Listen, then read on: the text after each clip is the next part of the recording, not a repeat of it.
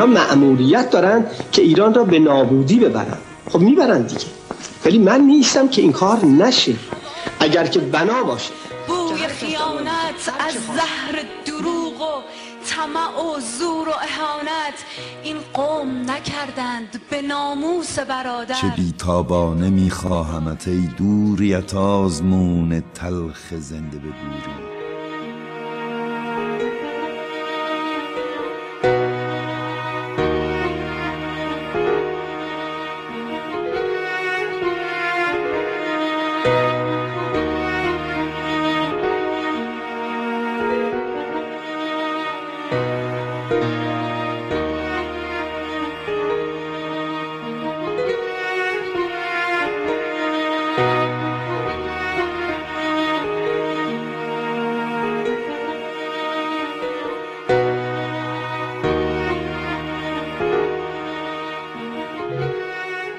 صبح غزلخوان رسید، چشمه گل سر کشید، از پس شام غریب نور به جانم دمید.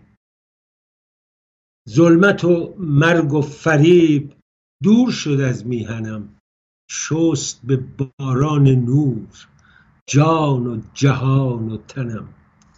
گفت به شیاد پیر وقت رحیلت رسید، یا به سر دار مرگ رفته ز دستت امید. باخته ای تخت را تاج و همه بخت را، لوله آبی تو راست سخت‌تر از سخت را.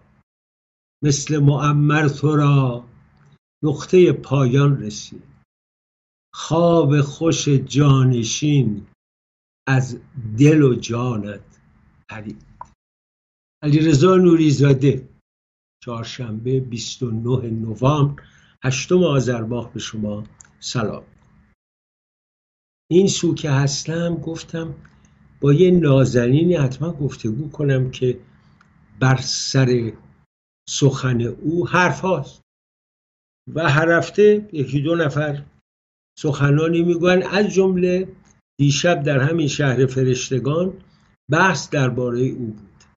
من از فرزانگی او، از اعتقادات او، از باورش گفتم و اینکه بسیار بسیار شادمانم از اینکه چون اویی در ایران فردا حضور داره.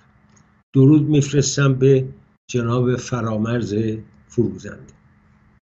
منم متقابلا عرض ادب میکنم خدمت شما و همه همکارانم در تلویزیون ایران فردا. ما طبیعتاً راجع به هر چی صحبت میکنیم، این دو دستگی بزرگی که نه فقط در جامعه ایران، در جهان پدید آمده بعد از غزه، یعنی 5 روز 4 روز بعد از عمل جنایتکارانه حماس، دنیا همه با اسراییل همدل بود و وقتی عملیات اسراییل شروع شد، ابتدا اولش مردم خب کم کم میگفتن حالا داره انتقام میگیره، میخواد اسراش آزاد بشه، ولی ابعاد قضیه به نقطه‌ای رسید که شما 3 میلیون آدمو داری دوباره آواره میکنی. یعنی 4 بار اینا آواره شدن، دوباره دارن آواره میشن، خونه هاشون ویران شده به خاطر جنایت حماس، ولی به خاطر اینکه آقای نتانیاهو تکلیف خودش رو روشن نکرد. بالاترین فرصت صلح برای او بود، زیرش زد برای اینکه نمیخواست اراضی اشغالی رو تخلیه بود. من دلم میخواد یک نظر شامل و کامل فرامرز فروزنده عزیز رو در این باره بدونم و نگاهش به این دوگانگی که ایجاد شده چیست. اون چی که من خدمتتون میتونم عرض کنم در این مورد، ماجرای عرب و اسرائیل، ماجرای حماس، ماجرای عباس و اسرائیل مسئله حل شدنی به این سادگی ها نیست. باید دید که در پی تفکری که در اسراییل حاکم هست چه نشسته و به نظر میرسه که حامیان نقشه اسراییل بزرگ در پی این هستند که به هر ترتیب شده از شر فلسطینی ها راحت بشن و من نمی بینم صلحی رو که صلح پایداری که در آینده بخواد بر منطقه در این نقطه حاکم بشه و توجه داشته باشید چند دستگی ها و اختلافات علی رغم وجود پایه‌های دموکراسی در اسرائیل بسیار زیاده و این اختلافات مانع از این میشه که به هر حال ما شاهد صلحی در منطقه باشیم و از اون طرف نیروهایی هستند که از این آشوب بدون تردید بهره‌مند هستند. نمونهش خب جمهوری اسلامی ایران، کشور خود ما از اون میاد، این بار بسیار رندانه بازی کرده تا این لحظه و نیروهای طرفدار خودش یا نیروهایی رو که حمایت میکنه سعی میکنه اداره بکنه در این درگیری ها و متوجه شده که این بار نباید بیش از یه حدی شلوغش بکنه بازی رو و کنار بشینه. من آینده خوشی رو نمیبینم آقای نوری زاده. من فکر میکنم که این وضعیت ادامه داره، چرا که اسرائیلیای افراطی طرفدار اسرائیل بزرگن و اسرائیل بزرگ به این سادگی ها به دست نمیاد مگر اینکه تمام پایه های سیاسی منطقه رو اینها تحت تاثیر قرار بدن و راهی پیدا بکنن برای تسلط بیشتر. جناب فروزنده، من 2 مورد رو خدمت شما عرض میکنم. 40 روز یا 45 روز قبل از این عملیات، اواخر آگوست، من با محمود عباس صحبت کردم، با رئیس دولت خودمختار. به قدری او رو امیدوار دیدم که حالش هم خوب نبود، ولی گفت سعودی‌ها دارن یه اچیومنت بزرگی که ما دنبالشیم دست پیدا میکنه. برای اسرائیل برقراری رابطه با سعودی فراتر از هر موضوعی است امروز، چون برقراری رابطه اصولاً حصر اسرائیل رو میشکنه و اون حالت آنتاچبل بودن رو پاک میکنه و اسرائیل در درون جامعه میاد. این نکته جالب بود که سعودی‌ها با اسرائیل به توافقی رسیده بودن که در عرض 5 سال دولت خودمختار تبدیل بشه به دولت مستقل. 2 هفته بعد از جنگ هم با او صحبت کرد. در نهایت درد و در نهایت رنج لعنت فرستاد به آنهایی که این آتش رو روشن کردند، از سید علی خامنه‌ای تا اسماعیل هنیه و الباقی شد. گفت اینا نماینده ملت فلسطین نیستن و بعد در نهایت اون اندوهی که داشت گفت شاید در پی همه این جنایات و کشتار ملت فلسطین شاید بعضی ها متنبه بشن و بدونن که راه دستیابی به وطن از خون و مرگ نمیگذره. 70 ساله این خون و مرگ تلمبار شده روی سر ما، زیر پای ما. بنابراین من برخلاف شما فکر نمی کنم که خواستاران اسرائیل بزرگ بتونن عقیده خودشون رو تحمیل کنن.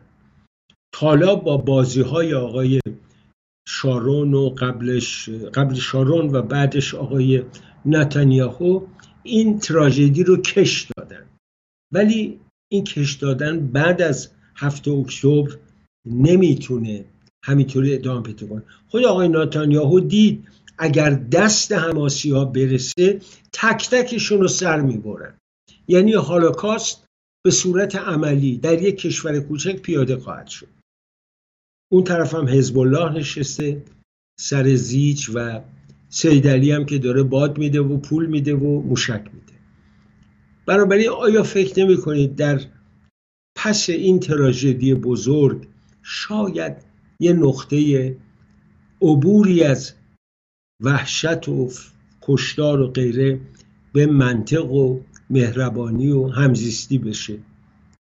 آخه توجه بفرمایید، شما وقتی از آقای نتانیاهو صحبت میکنی و دموکراسی اسرائیل، آقای نتانیاهو در به هم خوردن وضع، فارغ از سایر نیروها که هر کدوم بر اساس منافع خودشون نقش ایفا میکنن، آقای نتانیاهو، آقای نوری زاده الان باید پشت میله های زندان باشه به دلیل خلافایی کرده و محکومیت هایی که داده.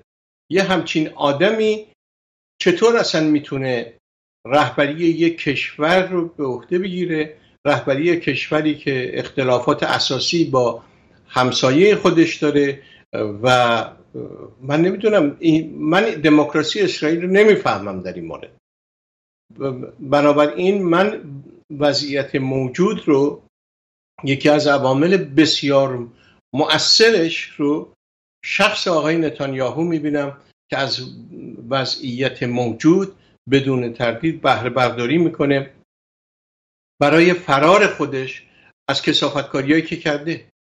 من اینو اینجوری میبینم. بنابراین نمیتونم امیدوار باشم که ایشون در پی بهبود اوضاع بر بیاد و یا تسلیم شرایط بهتری بشه. ولی آقای فروزنده، اون جامعه اسرائیل نتانیاهو هم زمین خواهد زد. ببینید الان مجبورن، ضرورته، ولی شما فکر می‌کنید مردم اسرائیل راضی ان؟ مشکلی که اسرائیل داره از سال 1992 به بعد موجی از آنهایی که یهودی بودن و آنهایی که مدعی یهودی بودن هستن از روسیه، اوکراین، آسیای میانه سرازیر شدن به اسرائیل و اینا تمام رنج‌هایی که اون طرف داشتن حالا به سرزمین موعود رسیده بودن. خونه می‌خواستن، کار می‌خواستن، ماشین می‌خواستن و شما یک باره دیدی اسرائیل بافت جامعه عربی یا فلسطینی رو داره عوض میکنه. آقای حسینی که 500 سال تو بیت المقدس خونه داشت، خاندانش خونه شد، آپارتمان ساختن برای روسا، او رو برشتن بردن توی آپارتمان 70 متری گذاشتنش اونجا. و خب اصلا این روس‌های جدید که اومدن بافت اسرائیل عوض کردن. شما یادتونه اسرائیل یه جامعه‌ای بود که روشنفکران چپ ما و دیگران ستایشش میکرد. حتی جلال آل احمد رفت اونجا ولایت اسرائیل رو نوشت، حمله کرد شدید به عبدالناصر و عربا و از اسرائیل ستایش کرد که توی بیابون اومده کیبوتس رو ساخته، هفسدروت رو درست کرده. و حزب کارگر اسرائیل حزبی منطقی بود و به مرور رسیده بود به این نقطه که ما چند روز پیش یه فیلم از خانم گلدامایر پخش کردیم با سادات و در اونجا خودش میگو من دلم میخواد نوه من و نوه تو در کنار هم زندگی بکنن. حالا منظورم اینه که این موج راست اسرائیل پدر اسرائیل رو در آورد به همراه شارون و نتانیاهو و امثال اینا. نمیدونم، شاید بعد از این ماجرا ملت اسرائیل به خود آید و بدون با این رهبران ره به ترکستان خواهد کشید و نه امنیت و نه آرامشی برقرار خواهد شد. ممنونم ازت راجع به این توضیح. سوال بعدی من این است که آقای جو بایدن و دولت ایالات متحده ناو هواپیمابر و زیردریایی و اتمی و غیره فرستادن به منطقه. آیا این یک نمایشه یا شما واقعا فکر میکنید اینا این آمادگی رو دارن برای حمایت از اسرائیل تا آخر خط برن یا فقط دارن بازی میکنن؟ من بیشتر بر اساس عملکرد آقای بایدن در مدتی که در کاخ سفید بوده، او رو مرد این که بخواهد از این ناوها استفاده بکنه در خلیج فارس و احتمالاً هدفش ایران باشه، من این رو نمیبینم. این یه مانوری است که ایشون ناچار شده به علت شرایطی که پیش آمده برای اینکه نشون بده نسبت به مسائلی که با ایران هست و منطقه رو تهدید میکنه بی‌اعتنا نیست. این ناوها رو هم فرستاده. این ناوها مأموریت این که جنگی رو آغاز بکنند و حمله ای رو انجام بدن من فکر میکنم نداره و بیشتر این یک موضوع حمایتی دولت بایدن است. حالا به این نقطه برسیم که شما فکر میکنید در این نبرد نقش روس‌ها کجاست؟ آیا روس‌ها تحریک کردن جمهوری اسلامی رو انداختن جلو که روی مسئله اوکراین که در گل موندن اونجا کوشش بگذارن و این فشاری رو که غرب متوجه اونا میکنه تعدیلش باید؟ شما چطور فکر میکنید؟ من فکر میکنم که روس‌ها به اندازه کافی گرفتاری دارن و مطلقاً نقش اول رو نمیتونن در این مسائل ایفا بکنن. روس‌ها مسئله اوکراین براشون هنوز حل نشده است، اگرچه بعضی از شهرها رو گرفتن و خسارات زیادی رو هم به اوکراین وارد کردن، خودشون هم متحمل خسارات بسیار زیادی شدن. اما من فکر میکنم که نه، روس‌ها نقش اولی رو در این ماجرا ندارن. خود جمهوری اسلامی رو نباید دست کم گرفت.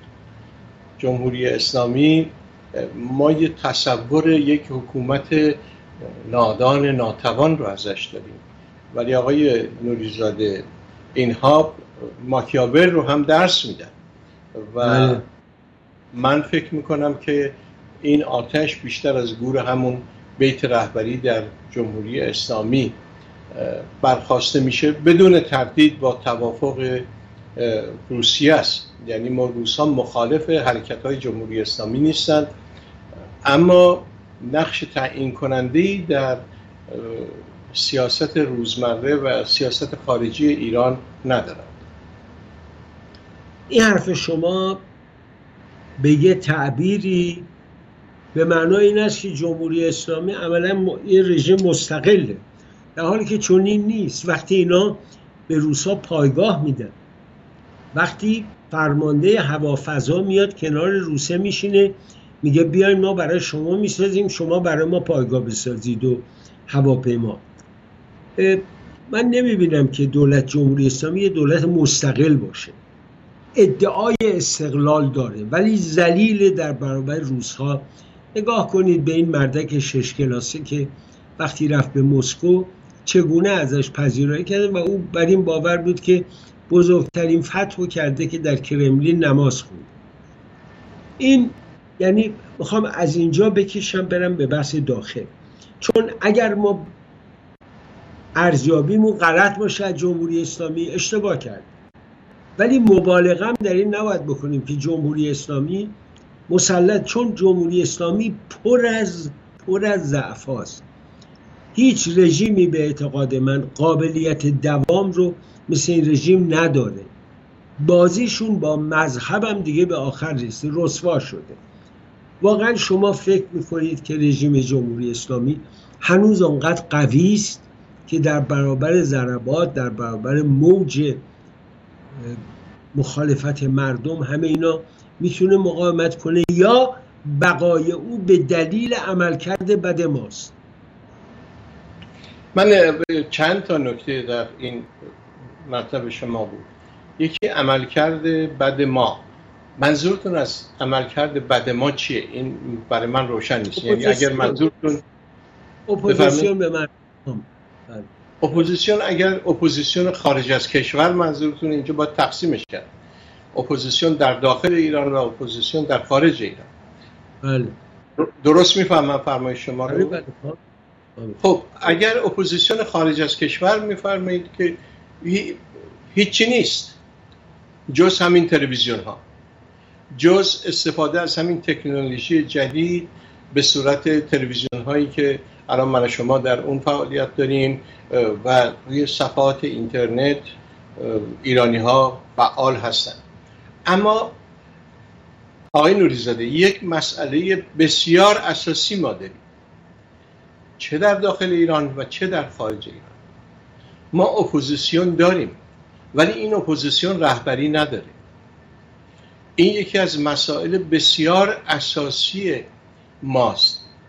آقای نوری زاده 124,000 پیغمبر خداوند در خاورمیانه آمدن و بخش عمده ایشون در سرزمین ما آمدن و جا خوش کردن. ایران سرزمینی است که بدون رهبرانش، بدون داشتن رهبرانی که مردم رو به دنبال خودش بکشن، معمولاً هیچ حرکتش به نتیجه نمیرسه. ما از کمبود رهبری فرهمند و رهبری آگاهی که مردم رو بتونه حرکت بده متاسفانه رنج میبریم. این نظر منه، ممکنم از غلط باشه. و فروزنده بخشید بیون حرفتون، چون اشاره کردید به کمبود رهبری. ما یه فردی رو داریم به نام رضا پهلوی، حالا شاهزاده خطابش کنیم یا رضا پهلوی. این آدم کاریزما داره، در داخل کشور طرفدار داره. من دیشب با چند پزشک صحبت میکردم، از ایران 2 تاشون اومده بودن و ضمن صحبت ها آقا هیچ کس در ایران غیر رضا پهلوی نیست. منتها ایرادشون این بود که رضا پهلوی چی کار میخواد بکنه، ما رو کلافه کرده. نکته همین آقای نوری زاده، ببینید رضا پهلوی رو درست باید نگاه کرد. رضا پهلوی یک جوونی است، یک مردی است، امروز دیگه جوون هم نیست، که از 16-17 سالگی در یه شرایط متزلزلی قرار گرفته، شرایطی که اصلا پیش بینی نمی‌کرد چنین باشه و بعد آمده جلو. حالا زن داره، 3 تا دختر بزرگ داره، به زودی فکر میکنم نوه‌دار خواهد شد و براش آرزو میکنم که نوه‌های متعدد داشته باشه. و رضا پهلوی بیشتر از اون چه که به اخلاق من و شما شبیه باشه، یعنی به اخلاق ایرانی ها شبیه باشه، رضا پهلوی یک آمریکاییه، رضا پهلوی یک فرانسویه، یک انگلیسیه و بعد سعی کرده که خودش رو حفظ بکنه، به هیچ وجه به مردم دروغ نگفته. ولی بفرمایید چه کاری از رضا پهلوی برمیاد که اون رو نکرده؟ مبارزه امروز احتیاج به پول و امکانات فراوانی داره. آیا اینها در اختیار رضا پهلوی هست؟ این 1. 2. آیا این میخواد که همون داستان پدرش رو تکرار بکنه؟ آیا واقعا رضا پهلوی طرفدار این هست که به ایران برگرده؟ رضا پهلوی با نهایت احترام نسبت به این شاهزاده بگم، چه شناخت دقیقی از مردم در ایران داره؟ برگشت رضا پهلوی اجازه شناخت من آقای فروزنده برگشت نشد. برگشت رضا پهلوی بخش دیگه زندگی او رو دچار تلاطم میکنه. آخه چرا باید بیاد ایران؟ امروز اگر پدرش رو در میاریم، چپای ورشکسته ما هر کلمه‌ای که میگه پدرش رو در میارن. شما در همین 1.5 سال گذشته هر قدمی برداشت پوستش رو کندن. الان مصاحبه کرده میگه آقا من نمیخوام شاه بشم، من میخوام کمک کنم ملتم آزاد بشه. حالا اومده ایران. دیدین گفتیم این هیچی نیست؟ دیدین گفتیم آقای مگه نه اجازه بدین، مگه رهبری جاده صافه که وقتی شما حرکت میکن کسی از شما نقد نکنه؟ حتما نقد میکنن، حتما از اینا تخریبه. اجازه بدین، حتما میخوان شما رو به حاشیه برونن، حتما میخوان نذارن که شما کارتو بکنی. ولی شما بفرمایید که در این فاصله که داریم سازماندهی رضا پهلوی برای مخالفت با جمهوری اسلامی چی بوده؟ من نهایت احترام رو برای ایشون دارم. خوب توجه فرمایید، با اینکه طرفدار جمهوری هستم و یک جمهوری خواه هستم، بدون تردید در غیاب یه رهبری در جمهوری خواه ها، بدون تردید من رهبری که دنبالش حرکت خواهم کرد شاهزاده رضا پهلوی است. هیچ شک و تردیدی در این مورد ندارم. ولی شما بفرمایید رضا پهلوی چه سازماندهی داره؟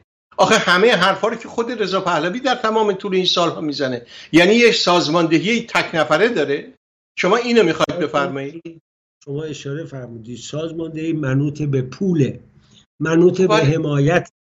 خمینی 50 میلیون دلار آقای جلود آورد بهش داد، مرحوم خسروشاهی، آقای شریعت مداری، اینا همه میگفتن. ناگهان دیدیم آخوندایی که ماهی 50 تومن میگرفتن 1000 تومانی خرج میکنن. خب شاهزاده اینا رو نداره، هم دارن علیش میزنن. ببینید من هیچ وقت یادم نمیره اون جلسه ای که در دانشگاه جورجتاون برگزار شد، لب فرو نبستم و حرفای زدم، نوشتم، کارای کردم. من اون منظر رو نمیپسندیدم. آخه خانم مسیح علی نژاد کیست که در کنار شاهزاده بشینی؟ آقای اسماعیلیون، همه این آدمای خوبی هن، ولی صف دوم سوم چهارم 40 سال بنده و شما داریم فریاد میزنیم، ولی هیچ وقت نخواستیم بشینیم بگیم ما هم اپوزیسیونیم. ما کار خودمون رو داریم میکنیم. ولی اونایی که مدعی اپوزیسیون هستن، طرف 89 سالش در سوئد از مزایای اونجا هم استفاده میکنه، براش دیگه مهم نی ایران بره.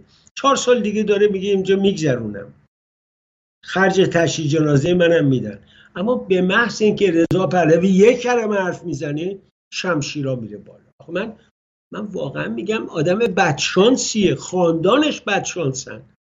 تو تهران فریاد میزنن رضا شاه روح شاد، اینجا راجع به رضا قلدر مطلب مینویسن. ببین آقای فروزنده، من آقای شما یک اجازه بدین، شما یه پیشکسوت روزنامه نگاری هستید، شما نباید این حرف رو بزنید.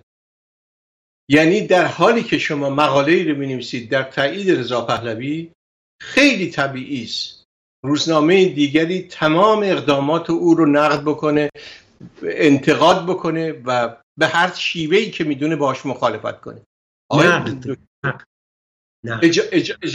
شرط نگذارید، برای اینکه هر کس به سیاسی یه چیز متداوله، خیلی هم خوبه، ولی تخریب، دروغ، اجازه بدین، تخریب هست در این بازی، دروغ هست، سنگندازی هست، کلوخ‌اندازی هم هست. این قسمتی از این بازیه. چطور میشه اینا این کار کرد؟ شما میفرمایید که 50 میلیون جلود داد به آقای خمینی. بله.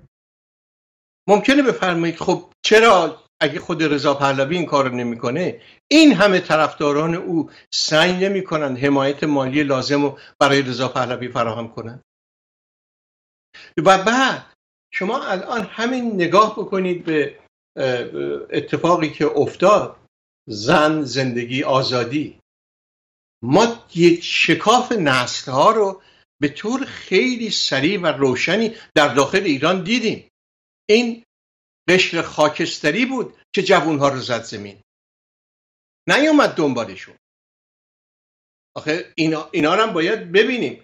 و فروزنده اجازه بدید یه درنگ کوتاه کنیم برگردیم، چون من میخوام حداقل بین ما دو نفر این بحث ادامه پیدا کنیم و به یه نقطه‌ای برسه، چون هممون خسته شدیم. به یه نقطه من خسته نیستم آقای دکتر، من خسته نیستم. همه به آقای فرصت. بله اگه خسته بودیم به اون معنا نمی‌مدیم بشینیم الان بنده ساعت 7 صبح لس آنجلس از خوابم بزنم بیام بشینم. نه، خسته‌ای که دارم میگم اون خسته‌ای است که در دل آدم از دیو و دد ملولم و انسانم آرزوست. باشید با هم درنگ کوتاهی میکنیم، باز میگم.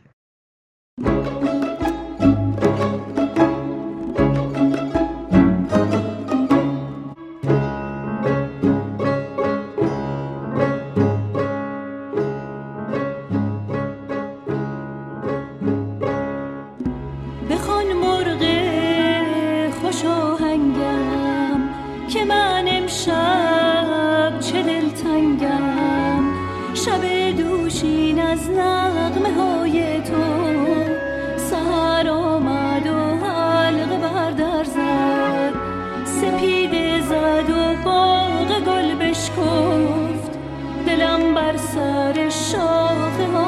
سر زد.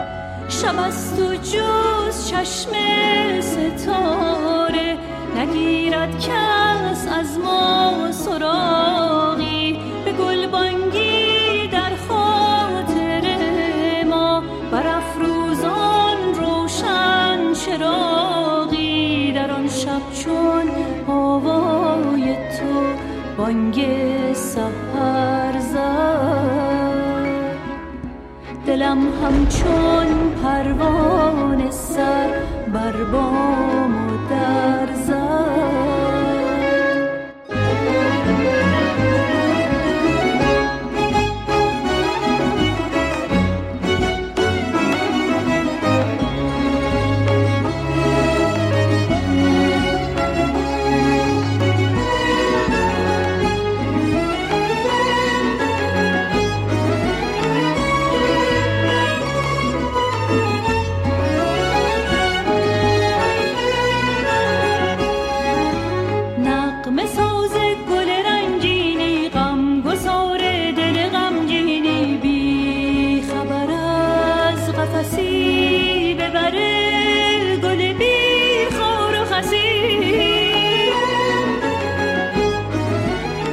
باد صبا هم نفسی، با باد صبا هم نفسی.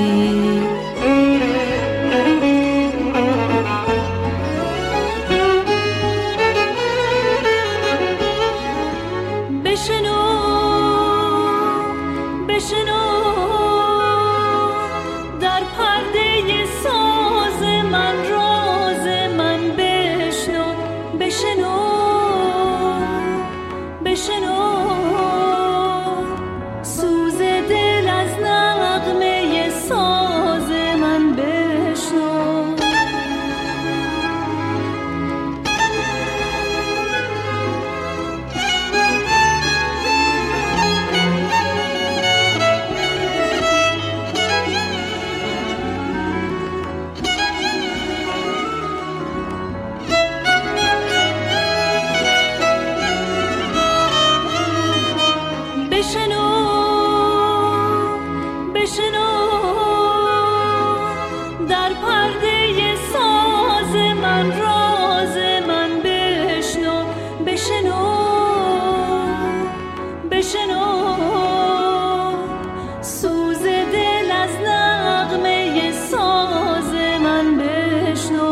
در پرده ساز من راز مرا نشنیدی.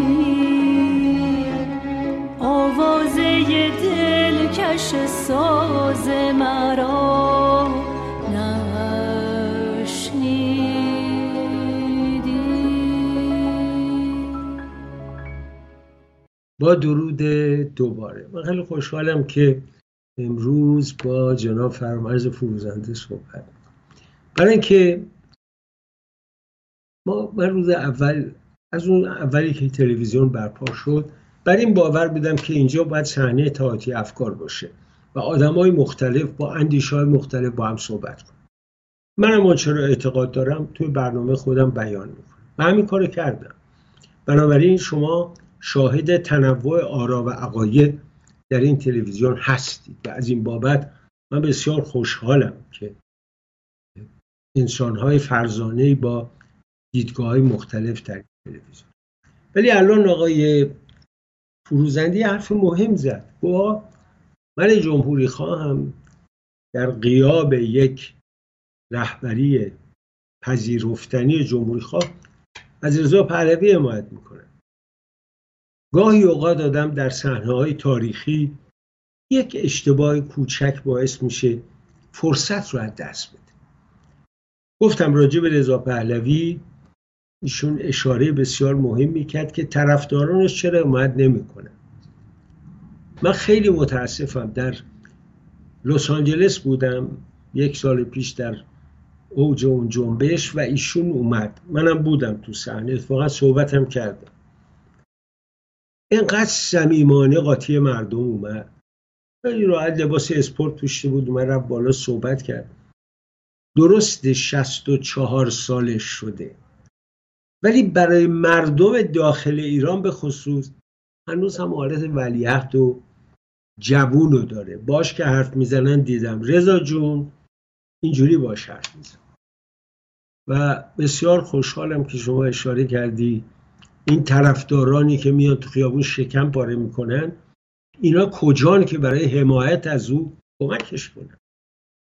چند نفر جمع شدن آقای فروزنده با نهایت اندوه بهت میگن، چنان ایشون رو از بقیه جدا کردن، اصلا راه رو بستن که ایشون با کسی حرف نزنه. اومده بود لندن، توی بالکنی جایی که بودیم من و جمال بزرگزاده دستیارم با هم ایستاده بودیم با ایشون.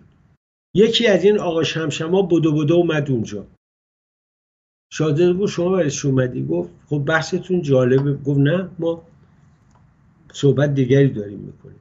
یعنی مراقبشن حتی با من صحبت کنه یا با جمال بزرگزاده که اصلا جزئی از خانوادهشون شده از 40 سال پیش. حالا منظورم اینه اینا متاسفانه بسیار خطرناکه و وقتی هم صحبت میکنی ایشون میگه یه عده سن و سال بالاها اومدن چیکار کردن، حالا من رو جوونا تکیه میکنم ولی نه رو همه جوونا و هر جوانی. یه عده با مأموریت اومدن از جانب جمهوری اسلامی. من نمیدونم نظر شما راجع به این دور و دست و اطرافیان چیست؟ ببینید این بحث به درازا میکشه. آقای نوری زاده، بیایم نگاهی بکنیم به نیروهایی که در دسترس شاهزاده هستن. یعنی نگاهمون رو بگذاریم متمرکز کنیم روی خارج از کشور. در خارج از کشور در حال حاضر اون جدایی نسل ها کماکان دیده میشه. آقای نوریزاده، من که یکی از ایرانی ها هستم، من 3 پسر دارم. این 3 پسر من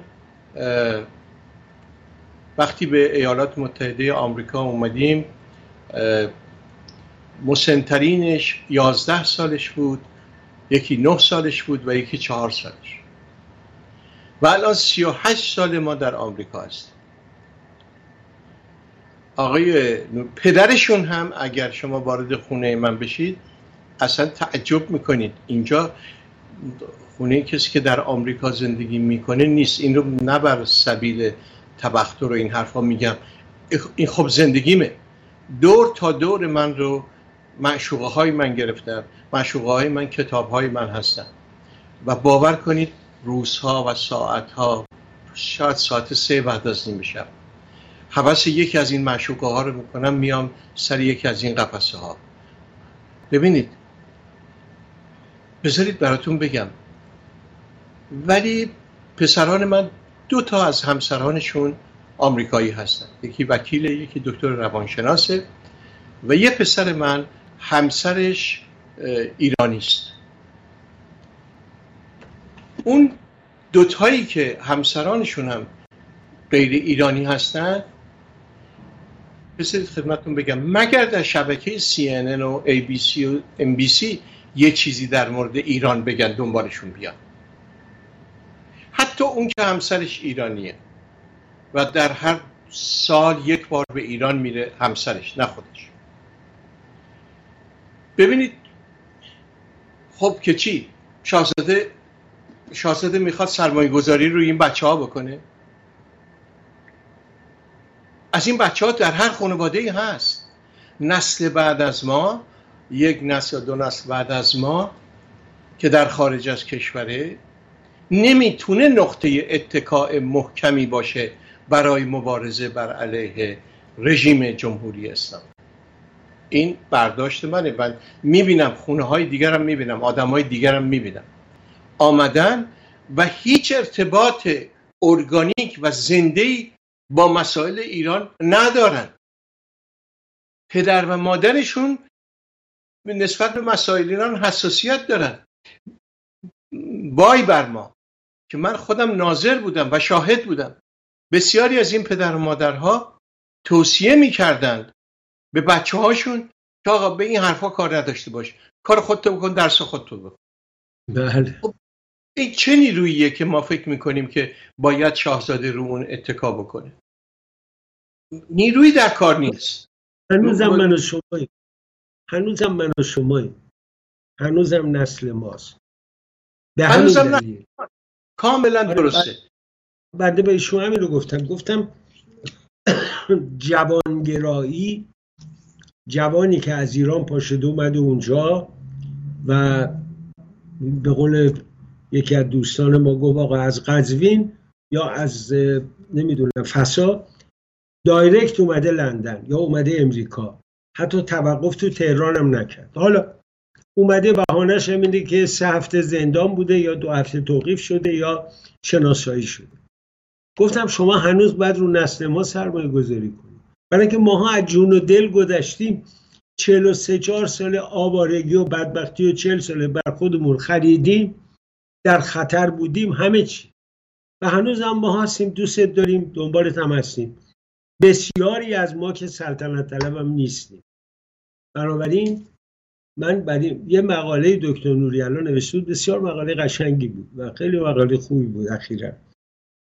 و دوستان دلسوز دیگری هم هستن مثل جناب علی و بنده و دوستان دیگر که دلشون میسوزه. من یه نکته بهت بگم، دوستی داریم حتما میشناسیش، هوشنگ کردستانی، مهندس کردستانی. این عضوش آخرین شورای جبهه ملی بود، دوست و یار دکتر شاپور بختیار بود و هنوزم با موهای سفید با خستگی از پا ننشسته. خب من همیشه فکر میکنم چرا نباید در جمع مشاوران شاهزاده یه آدم مثل او باشه. دیدم با اون گروه دکتر نقره‌کار و دوستان دیگر جلساتی دارن، همینطور با گذار. خیلی خوشحال شدم چون اوریج سنی اونا در حول و حوش اوریج سنی شاهزاده است، خود سن شاهزاده و اینا بیشتر میفهمن، برای اینکه هم اون زمان رو درک کردن هم زمان خمینی رو. بنابراین فقط صرف اینکه جوانگرایی باید کرد دلیل بر این نیست که چشم بس به روی کسانی که شاید حتی دیروز از مخالفان پهلوی‌ها بودن ولی با شجاعت امروز میان میگن ما خطا کردیم، ما طرفداریم. شما ببینید، من واقعا اینو توصیه میکنم، این نوارهای آقای اسماعیل وفا یغمایی رو، شاعر و نویسنده‌ای که 30 سال تو مجاهدین 40 سال بوده و توی تلویزیون دوستمون سعید بهبانی در اونجا مکرر مصاحبه داره، من وقتی گوش میکنم میگم انسان باید به چه درجه از پاکدلی و شهامت برسه بیاد بگه آقا من خطا کردم، من استفراغ تاریخ و خمینی رو رفتم انتخاب کردم به جای محمدرضا پهلوی که نماینده مدرنیته بود، استبدادم بود. خب از اینم بگذریم، بیایم سری مصاحبه آقای دکتر میرزاده. شما نکاتی رو مطرح میکنید بعد میخواید ازش بگذرید. نه بفرمایید. نه اجازه بدید این نکته رو با هم طی بکنیم. ببینید ما این عوامل رو نگاه کردیم که چرا رضا پهلوی وضعیتش اینجوریه، اونای دیگه حمایت میکنن یا نه، ولی رضا پهلوی همون اندازه که محدودیت داره و باید به این مسائلی که ما اشاره کردیم توجه داشته باشه، رضا پهلوی در این حال باید یه نگاهی داشته باشه به سیاست‌های بین‌المللی، کشورهایی که در ایران با ایران یا رابطه دارن یا رابطه ندارن. بدون تردید اونها هشدارهایی رو به رضا پهلوی در مورد محدوده فعالیتاش میدن. به نظر من رضا پهلوی آزاد به معنی که من و شما هستیم نیست. این یه مسئله بسیار مهمیه، نمیشه از کنارش گذشت. رضا پهلوی محدودیت‌هایی داره که یه دفعه یه حرکتش ممکنه با سیاست آقای بایدن مخالفت بکنه، حتما بهش تذکر میدن و نمیذارن که به همین سادگی قضیه بگذره. یعنی رضا پهلوی آدمی است با 1000 بند و گیر و گرفتاری، ولی به هر حال من و شما در این صحنه سیاسی تمایل سیاسی خودمون رو ترجیح نمیدیم به اون چه که منفعت و مصلحت کشورمونه. کاملا درسته. حالا این فیلم آقای ثابتی چند روزی است که من رو مشغول به خود داشت و بعضیاشو 2-3 دفعه هم دیدم. شما اولا نظر راجع به این فیلم و حرفایی که آقای ثابتی گفته چیست و اصولا اومدن این نوار رو در این شرایط خاصی که من میگم چطور ارزیابی میکنید؟ اولا من فکر میکنم که بسیار کار با ارزش خوبی رو تلویزیون من و تو کرده برای اینکه این مجموعه صحبت‌ها رو به صورت زنده هم آورده. البته بخشی از صحبت‌های آقای ثابتی رو در اون کتاب در دامگه حادثه خب آمدی. چی فرمودی؟ گفتم آقای قانعی فرد، عرفان قانعی فرد و تهیه کرده. اونجا آمده آقای ثابتی شخصیت بسیار باهوشی و آگاهی بود و با حضورش در این صحنه داره ماجراها رو یه مقدار تعدیل میکنه به نفع جناح راست حکومت و در واقع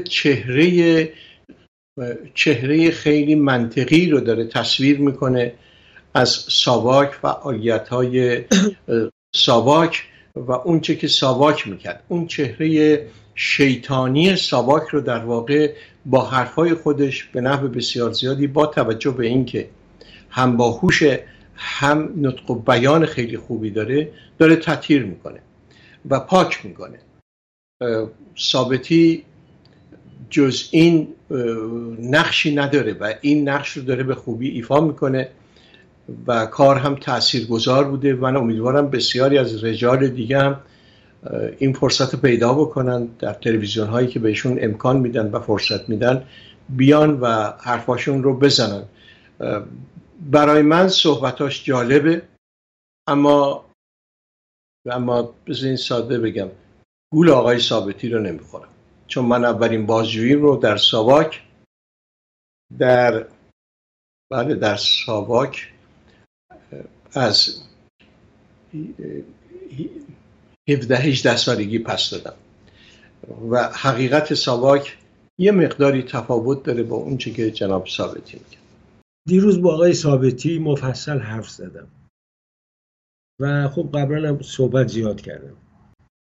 من این مصاحبه رو در نهایت هوشمندی دیدم و در عین حال آقای فروزنده دروغ توش ندیدم، مبالغه دیدم، دروغ ندیدم.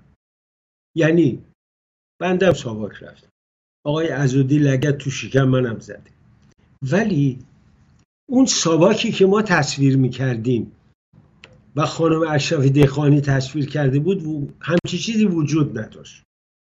ساواک هم مثل همه دستگاه امنیتی دیگه بخش اعترافگیری داشت.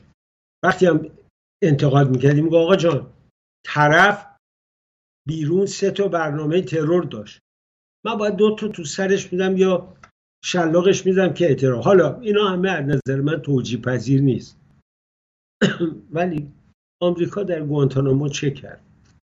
دوربین روی اونجا زوم نمیشه آنچنان، ولی بدبخت شاه خبرنگاره اومده تو همین سریال داره بهش میگه آقا در زندانهای تو فلان قد زندانی، در حالی که زنده‌ها دکتر بختیار وقتی لیست زندانی‌ها رو گرفت 2630 زندانی بودن که ارتباط با کار تروریستی و چریکی و سیاسی داشت. منظورم اینه مبالغه بسیار شد. امیدوارم آقای ثابتی در بخش 5 که پخش میشه در اونجا بقیه واقعیت ها هم گفته باشه، به خصوص راجع به خمینی، ارتباط ساواک با فرزند او، با آقای دعایی، با بقیه کسانی که در خانه او بودن و اینا عنوان بشه. این چیزایی که من میدونم. ولی به هر حال شما تایید میکنید که کار خوبی بود در نظر اینکه انجام شد و من و تو که همه متأثر بودن از این اعلامیه‌ای که داد برای پایان خدماتش، چنین داکومنتری رو به همت نادر صدیقی دوست و همکار قدیم ما انجام داد. حالا به این نکته میخوام برسم. شما اشاره فرمودید که نوعی شفاف سازی چهره جناح راست رژیم گذشته. ایشون اتفاقا به چپ هم اشاره میکنه، میگه به یارو گفتم بیا برو وزیر شو، این همه ما وزیر توده‌ای سابق داریم. یعنی در واقع اونا هم بودن. ولی درون این مصاحبه شما چهره‌ای که از محمد رضا شاه دیدی چه چهره‌ای؟ ببینید، شما سوالی رو در دقیقه آخر برنامه مطرح می‌کنید که خب نمیشه بهش پاسخ داد. من چهره محمد رضا شاه پهلوی رو در این مصاحبه نمی‌بینم. یعنی کاملا این دوتا از هم جداست. چون خود محمد رضا شاه پهلوی چهره ساده یک دست نیست. نمیشه محمد رضا شاه پهلوی رو از طریق مصاحبه پرویز ثابتی شناخت. محمد رضا شاه پهلوی عمل کرده، کاش یه وقتی باز با هم صحبت کنیم و تمام برنامه در محمد رضا شاه پهلوی باشه. محمد رضا شاه پهلوی خادم به مملکتش بود و خدماتی که کرد به هیچ وجه قابل انکار نیست. اما یک امای بزرگ وجود داره.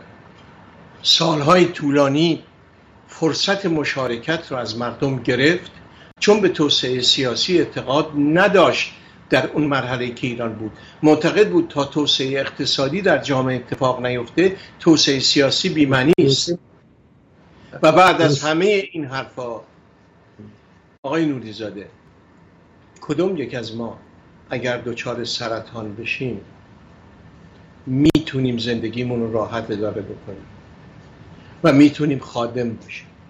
به هر حال اون چی که من فکر میکنم محمد رضا شاه پهلوی در تاریخ ایران به عنوان پادشاهی که خدماتی به کشورش کرد اما از نظر توسعه سیاسی روش درستی رو انتخاب نکرد، همیشه باقی خواهد بود و مورد احترام. بسیار توصیف عادلانه است، به دل منم نشست. یعنی اعتقاد دارم باید واقعا نگاه کرد و دید چه عملی انجام داد که به مصلحت ملت بود و چه اعمالی انجام گرفت و حالا او تایید کرد یا نکرد که به ضرر ملت بود. بسیار ممنونم از این تعبیری که کردیم و سرانجام برسیم به نقطه خاتمه. ایران سربلند، ایرانی سرفراز، پرچم زیبای سرنگ شیر و خورشید نشان هماره برافراشته. علیرضا نوری زاده به اتفاق همکار و دوست نازنینم فرامرز فروزنده، تا دیدار دیگری در پناه پروردگار عاشق.